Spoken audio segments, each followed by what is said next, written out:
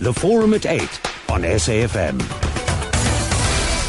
Police are still searching for community members who set alight a woman at the weekend in Itereleng informal settlement, which is west of Pretoria. Now, she was accused of killing a 9-year-old child for muti. The 9-year-old boy was found lying face down along a stream with a cut in his stomach and a head wound.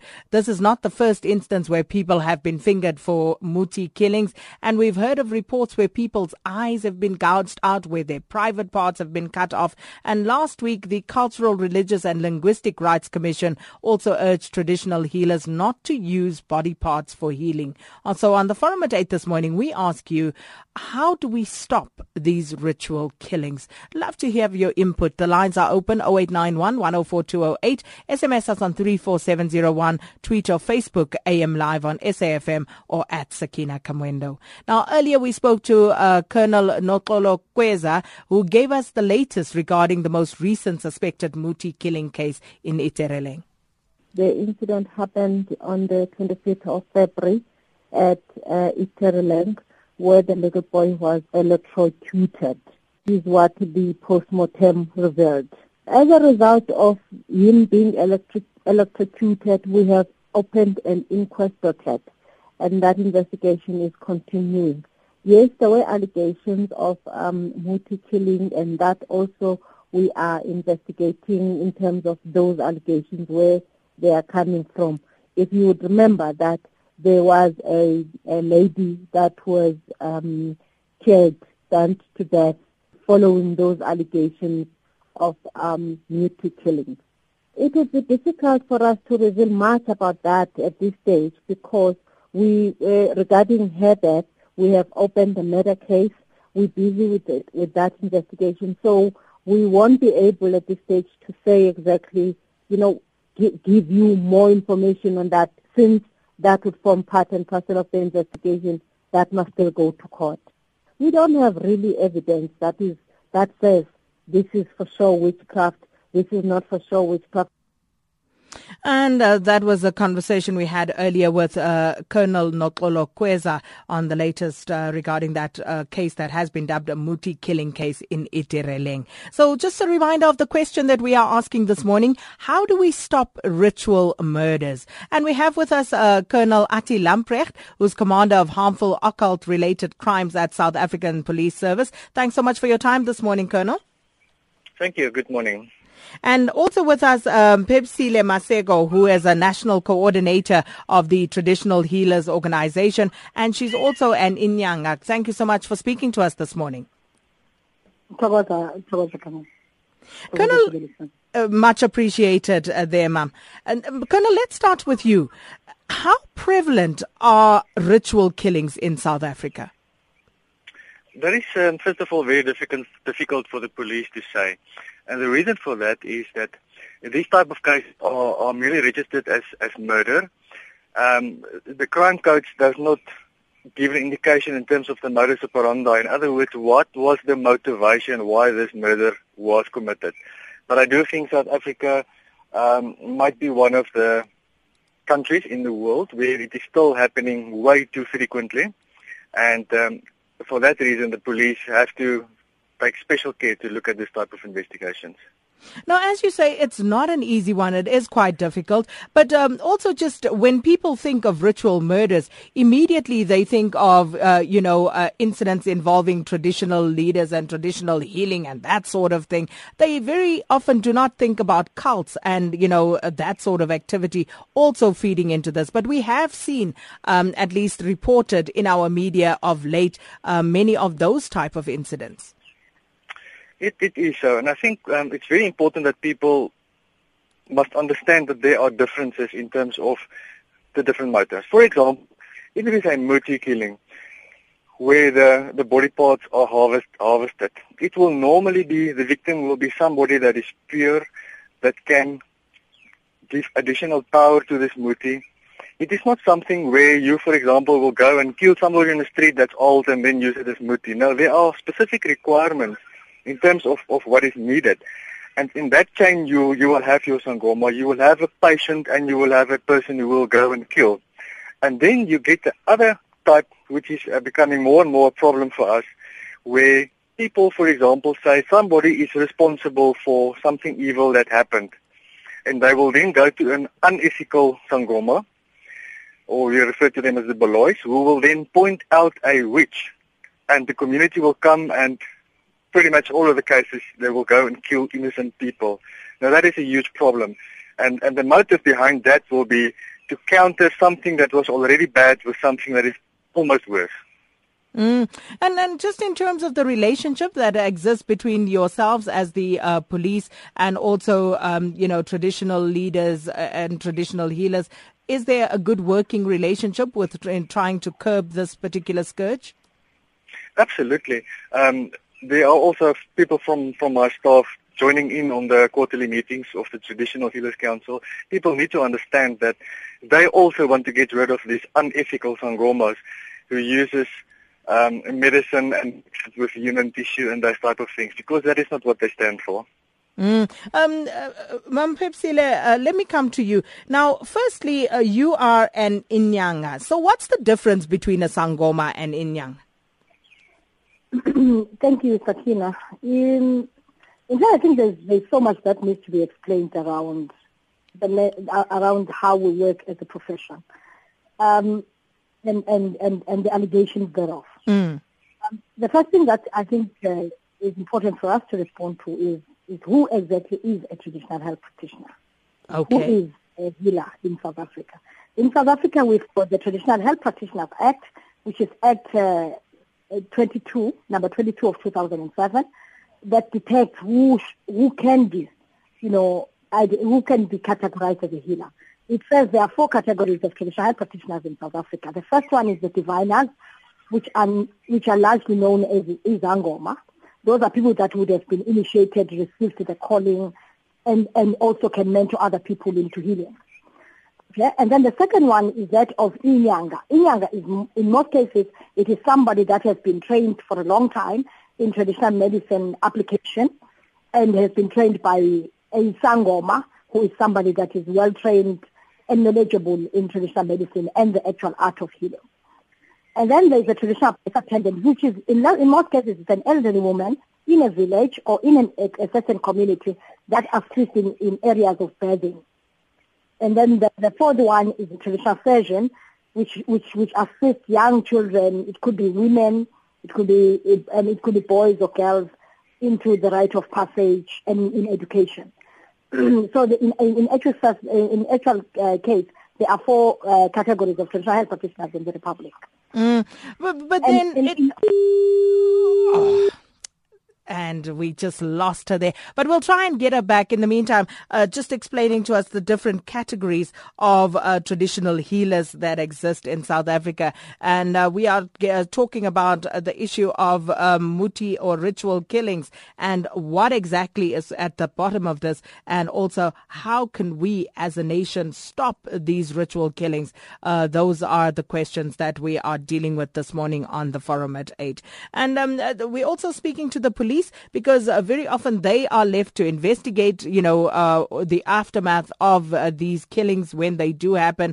And as we heard Colonel Attie Lamprecht say, it's very, very, very difficult in certain instances to actually for the police to categorize some of these murders. But we do have Ma'am Phepsile back, and we just lost you there after you had described to us the difference between the 4 categories. It's very sad that as traditional health practitioners, we constantly have to explain ourselves on how we work and so on. But in many cases, it's okay. I think it's probably important that we continue to educate people around how we do things. I was just explaining to you that, there is nowhere in the vocabulary, there is nowhere in the way of practice of traditional health practitioners where it says human tissue can be used in healing. There's no way like that. That is why, in most cases, when you find that there are cases that involve not just only traditional health practitioners, I was hoping that Captain Lamprecht was going to speak to this. It is not necessarily traditional health practitioners or people that are related to that are largely caught with human tissues. Sometimes you find that it's a person in church, in Christianity, in religion, and sometimes it's young people that are just being sent to do these things. So it is not always the case that it's a traditional health practitioner that is involved in that. So, but then people, because they want to, go out of murder, because people do not want to be attached to measuring, they always attach a healer in all of these things that gets to happen. However, there are people that call themselves healers who are very much unethical, which has nothing to do with traditional healing and the THO, that goes into measuring of people. So the one thing that we need to do, being media, being the police, and every other person in South Africa, is that we need to be able to, to understand that there's a distinction between a healer and someone that murders people. And anyone that murders people is conducting a criminal activity, and those people should be handled in that understanding. But the problem does exist because according to the Commission for the Promotion and Protection of the Rights of Cultural, Religious and Linguistic Communities, they've acknowledged that there is a problem and that there were still some traditional healers who were ordering body parts. So there is a problem here, Phepsile. Yes, Fatina. The problem that we're having is the same thing that I've said to you. That is why the THO, the Traditional Healers Organization, is working in partnership with the CRL Commission, the very same commission you're talking about, is working with the Department of Traditional Affairs, and we are not going to be working with the Commission on Gender Equality, because largely the people that get affected negatively are your women, and in most cases it's the elderly women, because they get, as you grow older, you get disfigured and so on, and people tend to attach you to anything that is evil and untoward. So that is why it's important for the THO to partner with all of these institutions and also the National Lotteries Board in ensuring that, one, we educate healers around human rights so that they understand and respect the importance of life and dignity, and also educate also the public to say to them, as a healer, I have my own rights, and it's important that communities understand and respect that. So we are on a huge campaign, to end witchcraft-based violence.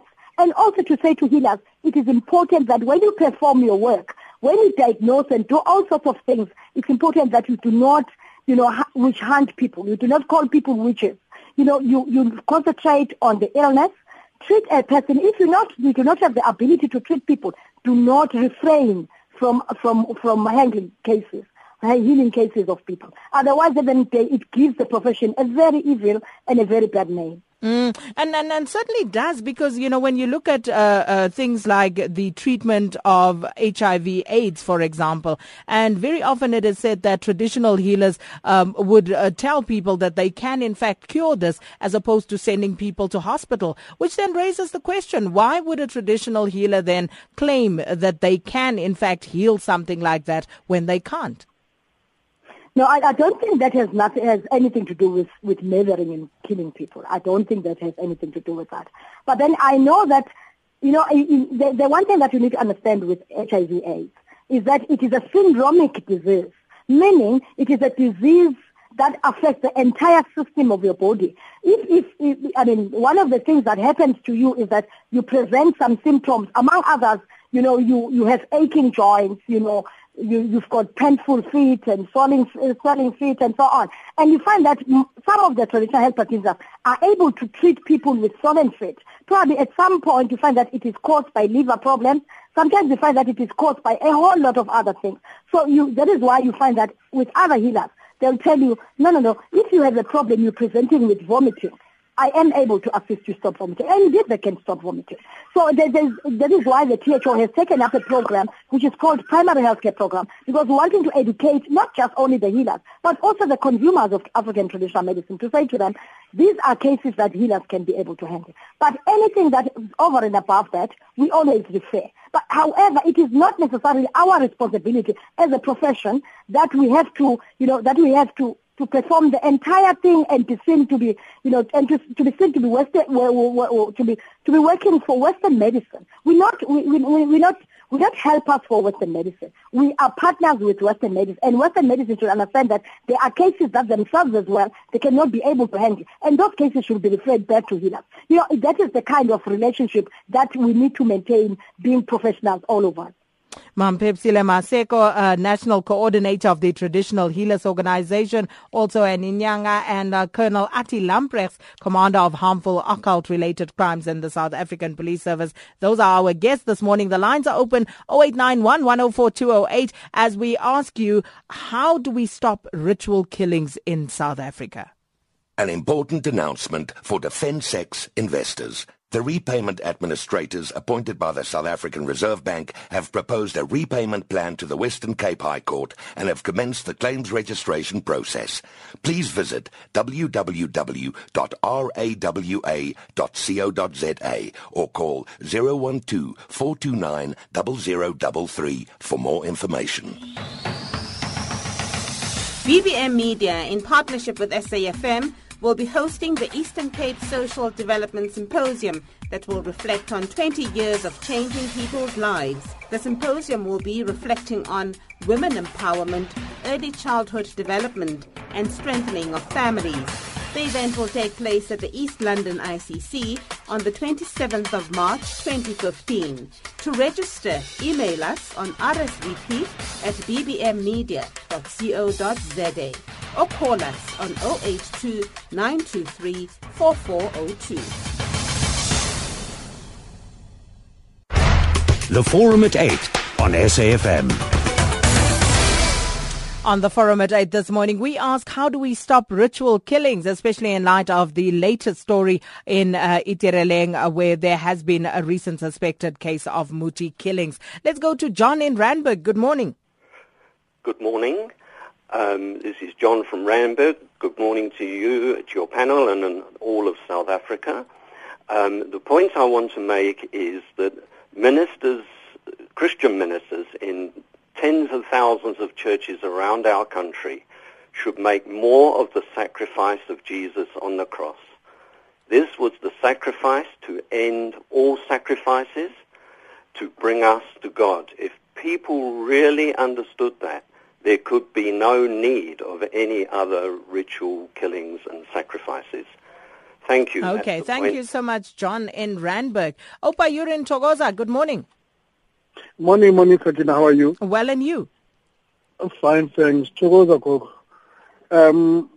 I think there are three categories that we need to focus on. One is the intention of the ritual killing. Recently in South Africa, we have this highly growing religion called Satanism. These are the people who normally do ritual killings. But we also have people who are dealing with donating human parts abroad. And the intention could be that they too could be involved. Now, the third category, of which we're not denying, there might be some traditional healers who are practicing such. But how do we stop them? I think the best method of stopping the whole thing, firstly, is to deal with this Satanism, because it's growing, and it's growing mainly in young people. How do we educate them about this religion? How do we expose them? And how do we communicate with society around issues of various religions and the impact that they might be doing? Because everything goes with belief. A belief that if I can take your heart, then I can grow richer. A belief that if I can take your finger or your private parts, certain things will change in my life. It's not about traditional healers. It's about the society generally. How do we educate them when it comes to such practices? Thanks. Thank you so much, Opa. I really appreciate those sentiments there. I just want to ask Colonel Lamprecht, when it comes to these unethical practices, is there a database that you have compiled about people whom you have arrested in the past who've been found guilty of these sort of practices? Yeah, obviously we do have information on where in South Africa we do have hotspots and also people responsible for these things. And to say the communities are a good source of information, and we always encourage them, if they want to do it anonymously, they can always phone the Crime Stop number anonymously, give us that information. But it is important to note that all information that we receive is unverified. Only the investigation of those specific crimes will reveal whether it is good information that we can work on or not.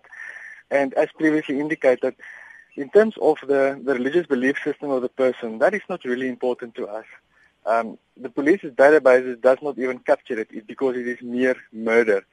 But the reality is that sometimes when some of these beliefs are deeply ingrained in communities, those communities are living in fear. There are places in South Africa where women have to flee towards for their own safety because a person indicated that they will be the next victims of whatever they are planning. Colonel, what are those hotspots that you were referring to? Well, it is rural areas where people will have to go basically and go and stay. Like, for example, the old Venda, there are a village, cast-out witches, where people refer to them as cast-out witches. Numerous NGOs are involved there to see to the welfare of these women. Now, needless to say, the trauma that is put on those people, to reintegrate them back into society is just a very complicated issue. And there are unethical Sangomas responsible for that.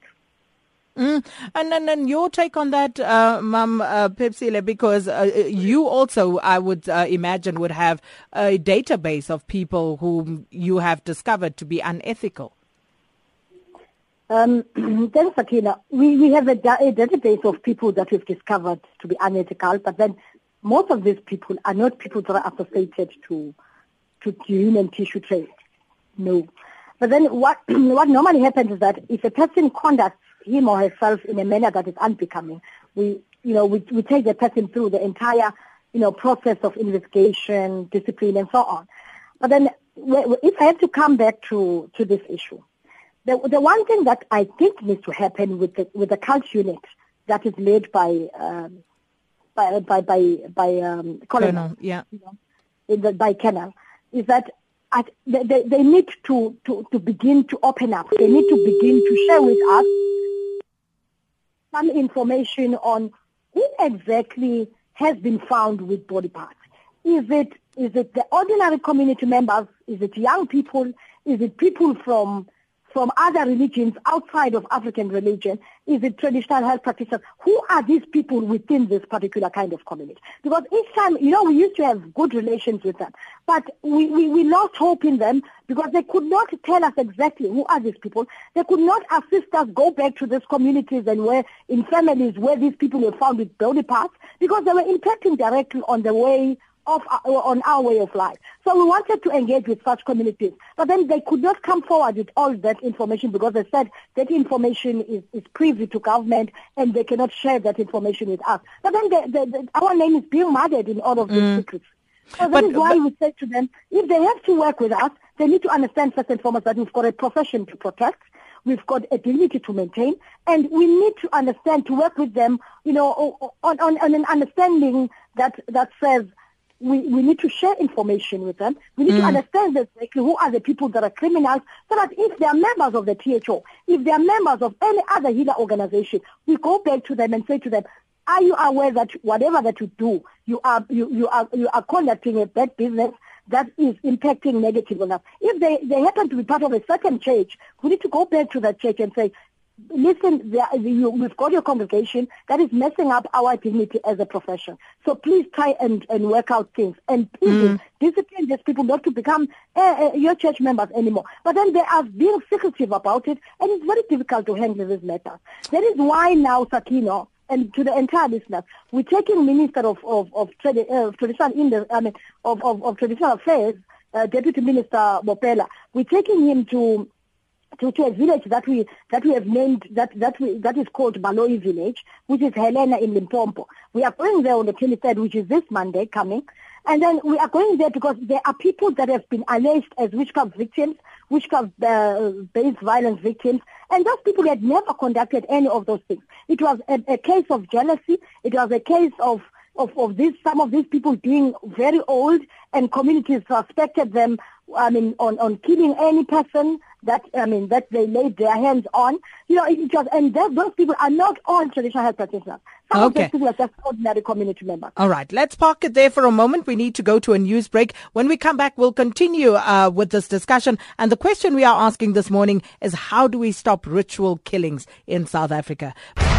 The Forum at 8 on SAFM. Thanks so much for tuning in on the Forum at 8 this morning. We ask, how do we stop ritual killings in South Africa? And we are speaking to Colonel Attie Lamprecht and Phepsile Maseko. Those are our guests this morning. And just before the break, Colonel, I'm not sure how much you heard of what Phepsile was saying about the cooperation between the police and themselves. And they wanted to know, why have you not disclosed the names of people who have been found with body parts in their possession? Look, the moment the person is arrested, obviously, and that person appeared in a court, it is open source information. It will be all over the media. But when we are busy with a more structured and organized crime syndicate using body parts for obvious reasons, that information will be available to the investigators only. And then here's a question also from Mtunzi Mamkeli on Twitter. Mtunzi asks, when police do these raids on traditional healers, do they take samples of the herbs, the medicines, the muti that they find there, and do they do some tests to see if body parts were used in these concoctions? From time to time, it will happen, and that is also one of the reasons why we sometimes use our biological dogs who can detect human tissue. But I again need to reiterate that it's a very small portion of the traditional healers that are involved in this very dark practice. And I also want to make it clear that some of these people, and we find it more than once, when you interview them after they've pointed someone out as a witch, they think that they are innocent because they did not murder that person. The reality is that we will charge them with incitement to commit murder because they know very well that will most probably be the end of that individual. And Phepsile, before I go back to the lines, just a question, the question that you put to Colonel Lamprecht. Conversely, have you informed the police when you have found or received information about some traditional healers unethically in the possession of body parts? Have you informed the police of that? We're the ones. Sakina, were the ones that were working with the Ministry of Women, Children and the Disabled. I think about 3 years ago, about 4 years ago, when we still had Minister Nolutando as minister in this ministry. We are the ones that went in a number of went on a door-to-door campaign in around Soshanguve and Hammanskraal areas, trying to hunt down someone that was perpetrated, that was alleged to have killed a young child at the age of 12 years, and went our way out to make sure that that person is arrested, that person is removed from the community, and all sorts of things. So we worked with police at that particular incident, and because we wanted to show people that we are working for life. There is nothing about destroying lives that we support as an organization, particularly because we're a professional institution. So yes, if there are cases traceable of people that are involved, alleged to be involved in killings, as opposed to traditional healing, we definitely investigate those cases, and some of those people, we bring them forward to the police. And we even say to police, please try and inform us, because you cannot say to us, these are public.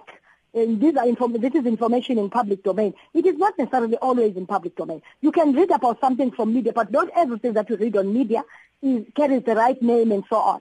So that is why it's important that when we establish some bilaterals with the department, it is on the basis of trust, on the basis of goodwill, and we need to make sure that things are worked out in a much more professional way. And if that relationship is not forthcoming, why then engage in such a relationship?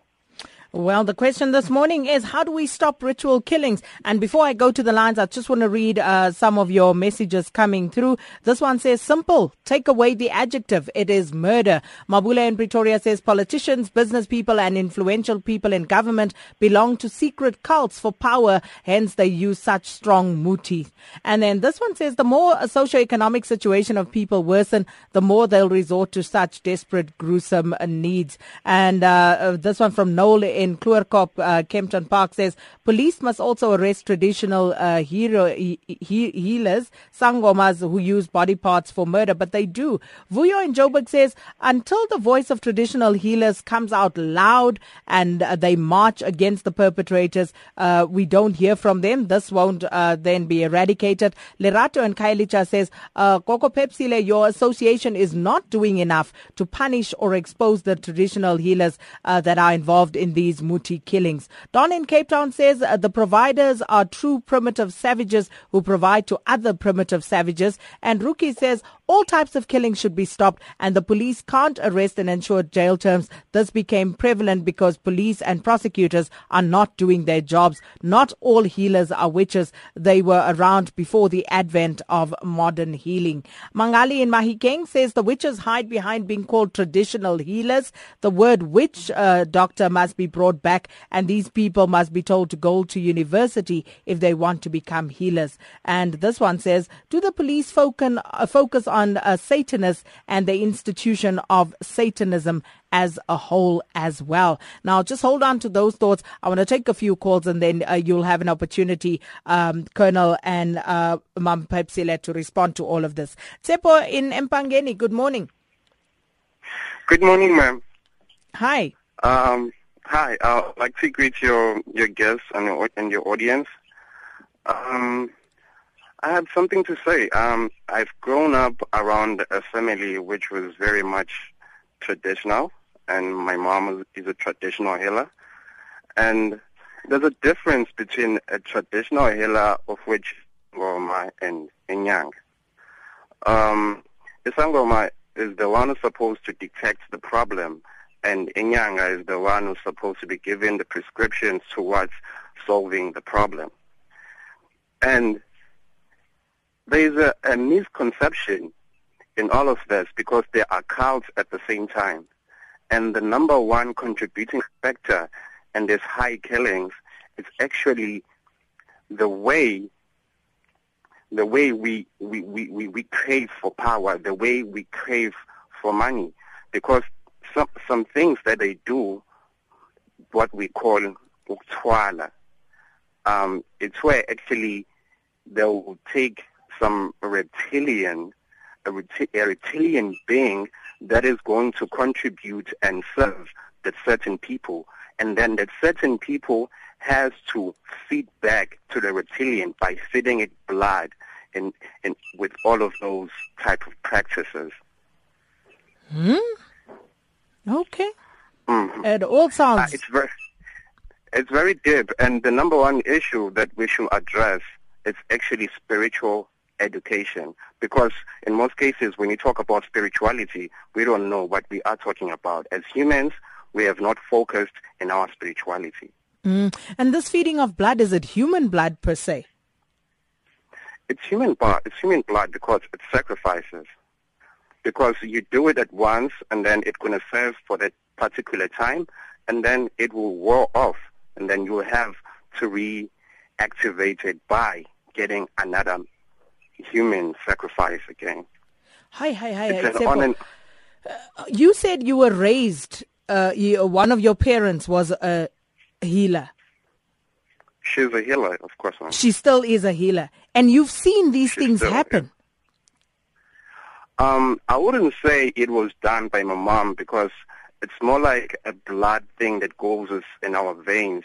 Since my mom had this, I also have it. But has your mother ever placed, an order for body parts, for example? No, my mom is a sangoma, is a healer, imyanga. Oh, okay, all right. As you say, it's deep and pretty confusing as well. But thanks so much for sharing that with us, Tsepo in Mpangeni. Let's go to Khomotso in Orange Grove. Good morning. Good morning, Second. How are you? Well, and you? Okay. I think what's happening here is desperate people do desperate things. And like this morning, people have been explaining themselves, like the traditional healers and their organization. And I think somebody also mentioned that some things happen also in churches. But we always need to go back to the root, because there are things that we call foundations that lead people everyone has got his own or her own foundation, and other people, their foundation are being strengthened by using human blood. And even in schools these days, there's something that we call harmful religious actions, where children also are being used either from their foundations or by other people that are desperate to make money, and then luring people that are desperate to get some things, especially more on power, because people are being taught for you to receive power, you need to bring human things or blood, or because like the previous speaker has just spoken about sacrifice. Mostly that's the whole thing of strengthening the foundation. So I think most of the organization must teach individuals, because I'm a pastor at this point in time, I have seen people in our church, when you think you have taught people and then somebody is very, very sick, instead of people, because in church we promote faith, instead of somebody following faith that we are teaching and also following the Western or traditional medicine, the person will be all over the place. And people end up, because they're so desperate, end up going into wrong places and end up being influenced to bring the blood of a human being. There are a lot of, but is it fair to say that that is not faith? I mean, there's faith that basically drives that, faith in the fact that this will actually work. No, faith, it works. Anything, like if you use Western medicine, it will be faith that helps you through this. If you use traditional healing medicine, it will be faith. If you use spiritual healing, it will be faith. So faith, it depends on a human being, what are you believing in. But the problem is when now people get so desperate. Like in areas where I'm working, there are places where they call them names, where people are being killed and our children are being taken there. It is called a ritual abuse. Children are being exposed into those bloods to strengthen them. And then from there, these children are being used terribly, because we get them in our churches and we have to help them through out of the thing, and they kill each other again. Sometimes we get them at night where they're going to meet at a certain place where they're going to kill one of the children, and then if they're not being caught, it will not be told who killed it. You'll find that it is this religion that people say we must not mention it, and then we have called them harmful religious activities. So many children also, they will tell us that, some of the children that you don't know who killed them, it's us, because we've been sent for more power to deal with ABCD. So maybe we need a lot of teachings to people that even under that desperate measures, like if somebody's looking for a job, somebody wants somebody's wife or somebody's husband, some people will be told, bring blood, bring this status. We get those confessions. So it's up to the leaders in our communities to teach other people that get what belongs to you. Don't be, because envy, covetousness, all this other greed are the ones that lead people to end up doing, because people are looking for power. That's the whole thing. Khomotso, thank you so much for sharing that. I tell you what, I have chills, because from the way in which the stories are being related, it is evident that people know a lot more about these things than obviously I do. And it really is chilling. But as most of you are saying, there is a need for education here. But we'll come back and we'll give our panel an opportunity to respond and also to take the last batch of calls. The Forum at 8 on SAFM. On the Forum at 8 this morning, we ask, how do we stop ritual killings in South Africa? And I just want to read the last batch of messages coming through. This one from Sarah. Sarah says, there is nothing religious about these killings. It's just plain satanic practices. And Nhlanhla and Mahikeng says, maybe I joined this discussion late, but I just want, especially from the traditional healer, to know, does witchcraft exist or not generally? And Tsepo in Joburg says, Sakina, let us stop blaming the wrong people and institutions like the police and the courts. Ritual killers are our family members and relatives, and many are shielded by the very families. Families benefit from these terrible and evil practices. That's Tsepo in Johannesburg. This one from Macholele says, I believe the availability and demand by consumers is what makes these ritual killings worse. And Godfrey says, Tanzania arrested over over 200 healers for muti killings of albinos. Can't South Africa learn from them and how they deal with these cases? And just a few more tweets. Vukile Dwati says, the lamentable ritual killing saga is perpetuated by irreverent and unscrupulous healers who disregard human life. There's clearly a market for body parts, and where is the demand and who are the suppliers? We can stop ritual killings through education. Both parties involved are misinformed, naive, and governed by a barbaric doctrine. And then this one from an ant says, muti killings is a crime. Tanzania kills albinos for muti. Asians involved in organ trafficking. Stop demonizing culture. Of the family, Mukele says, failing to cure cancer and people dying because of chemo is the same as ritual killing. Anthropologists must help in these cases. Dumisani Nhlengetwa's contribution, it is an evil practice. Imyanga must protect their dignity by reporting these cannibals that advertise themselves as healers. And then Mangaliso Ngobo says, ritual killers are perpetuated by ignorant and uninformed myths. Thank God what is happening in Tanzania is not happening here. Tsepiso Mokwetla says, what perpetuates this brutal act are the misconceptions and the myths that are polluting our communities, especially in the rural areas. Guguletu muti killings is just part of a resurgent mysticism and the spiritism of South Africa, from charismatic churches to traditional healers. Busiso Sticks Mzila says, if we can remove pressure of instant gratification and glory, then the ritual killings will stop. And just a final one from Kaelihle Kumalo, who says, anyone found to have done ritual killings should be prosecuted, but the criminal justice system fails people and cases drag on way too long. So those are the contributions from our listeners this morning. Mam Phepsile, let me start with you in responding to some of the comments that have been made. Yeah, thank you, Fatina. Thank you so very much to the listeners also. You know, from what from what you've been gathering from contributions of people, I'm picking up that this is indeed a very serious national question. That does not necessarily rest, the answers to this question does not necessarily rest with healers alone. It does not necessarily rest with the church alone. It does not necessarily rest with the youth, the women, you know, and any other person. But also it rests largely on the shoulders of politicians.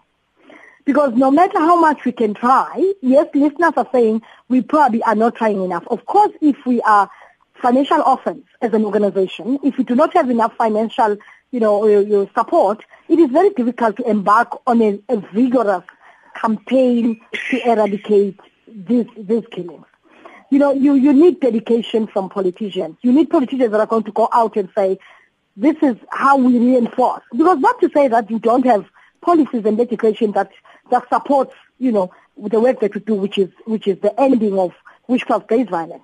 There are certain legislation. But then we need politicians that are going to, because currently, as I speak to you, we have launched a review campaign to review the Witchcraft Suppression Act of 1965, to say, let us withdraw that, because it was premised from apartheid understanding of religions, particularly African religion, which said everyone that was not Christian, is therefore, a killer and is not, and is not respectful of people's lives. So we said, let us review that, so that at least we bring in a legislation that is going to have a greater understanding of what exactly happens on the ground. Now, that are going to say, let us speed that up. Because no matter how much pressure we can put, we are just an organization. But we need political pressure. And then second, we need dedicated programs that are going to go out, educate people from a very early age on the importance of human rights. We need people that are going to educate, we need to educate massively people on the importance of professionalism. And we need to, more than anything else, we need to go into traditional healers themselves and say to them, if you want to be labeled and attached, to a profession that is known to be professional, this is how you conduct yourself. That cannot be done by THO alone. Media as well has to do that. Absolutely. Colonel Lamprecht, your parting shot? Well, I think a lot has been said, and a lot of it is very sensible. I do think it's important that information be put out there for people be educated on what is right and wrong, although it is, something that's logic to other people. For example, if you go in the big cities, you will find lost lover leaflets and remove cursors and penis enlargement.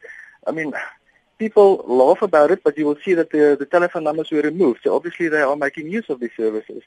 And I also would like to urge people, especially in the rural areas, when your child disappears, inform the police as soon as possible. There is no waiting period before you report a child as missing. It is critical because we do find from time to time that these children are used for very, very bad purposes.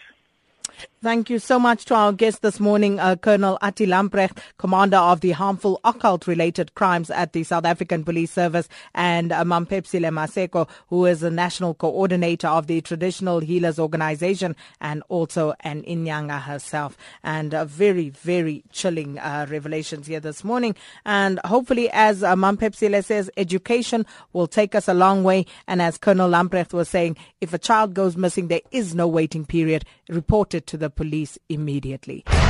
The Forum at 8 on SAFM.